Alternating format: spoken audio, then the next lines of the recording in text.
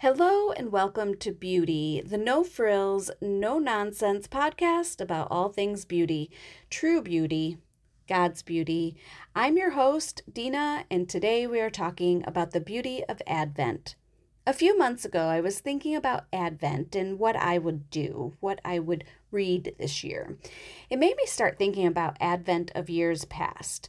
I don't really remember doing much with Advent as a kid.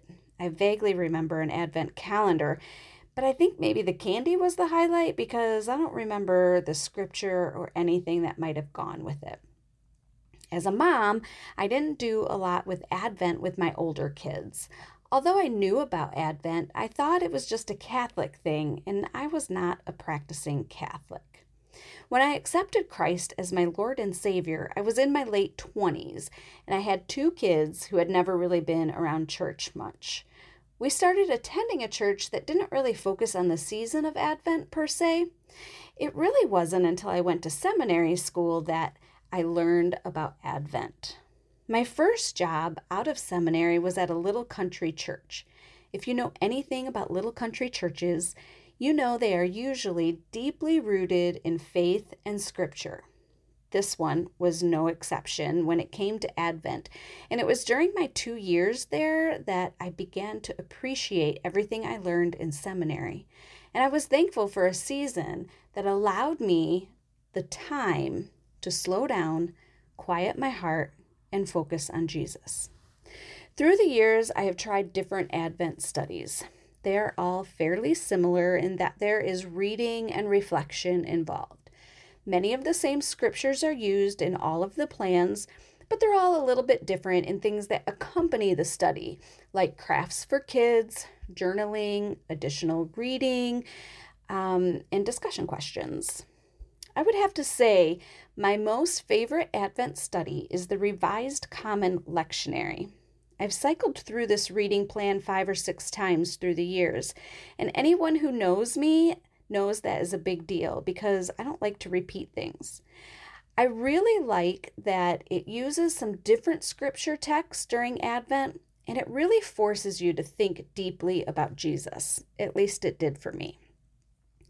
This year, I've decided to revisit the Revised Common Lectionary and possibly also Dietrich Bonhoeffer's God is in the Manger.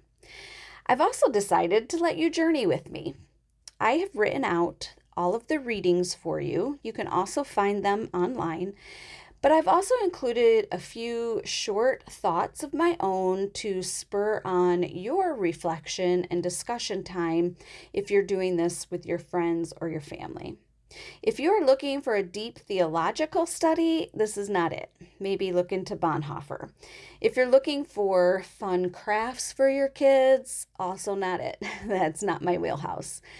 I did include a few ideas each week of something you could do to reinforce scripture with your kids, but it is never extraordinarily fun or IG worthy. My main goal is sharing this Advent study with you so that you could get into scripture and use your own brain to reflect and draw near to God. That's the point of our journey, right? To draw near to God, to align our heart with His heart, and learn to see His hand upon our lives. We can't do that without knowing Scripture, and this is just one path for you to walk.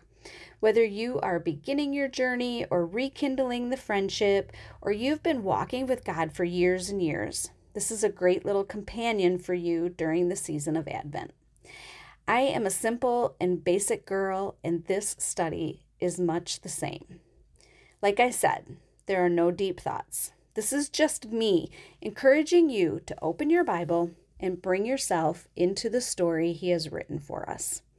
If you are interested in reading along, you can download the guide. I will put the link in the show notes. And be sure to follow along on my Instagram, where I will post a few additional thoughts throughout the month. This year, Advent starts November 27th and goes through December 24th. So if you have not picked out a study, it really is time to get cracking on that. So tell me, what have you done in the past for Advent? And what do you plan on doing this year? I hope that we can study Scripture together with a hopeful anticipation for the next part of the story.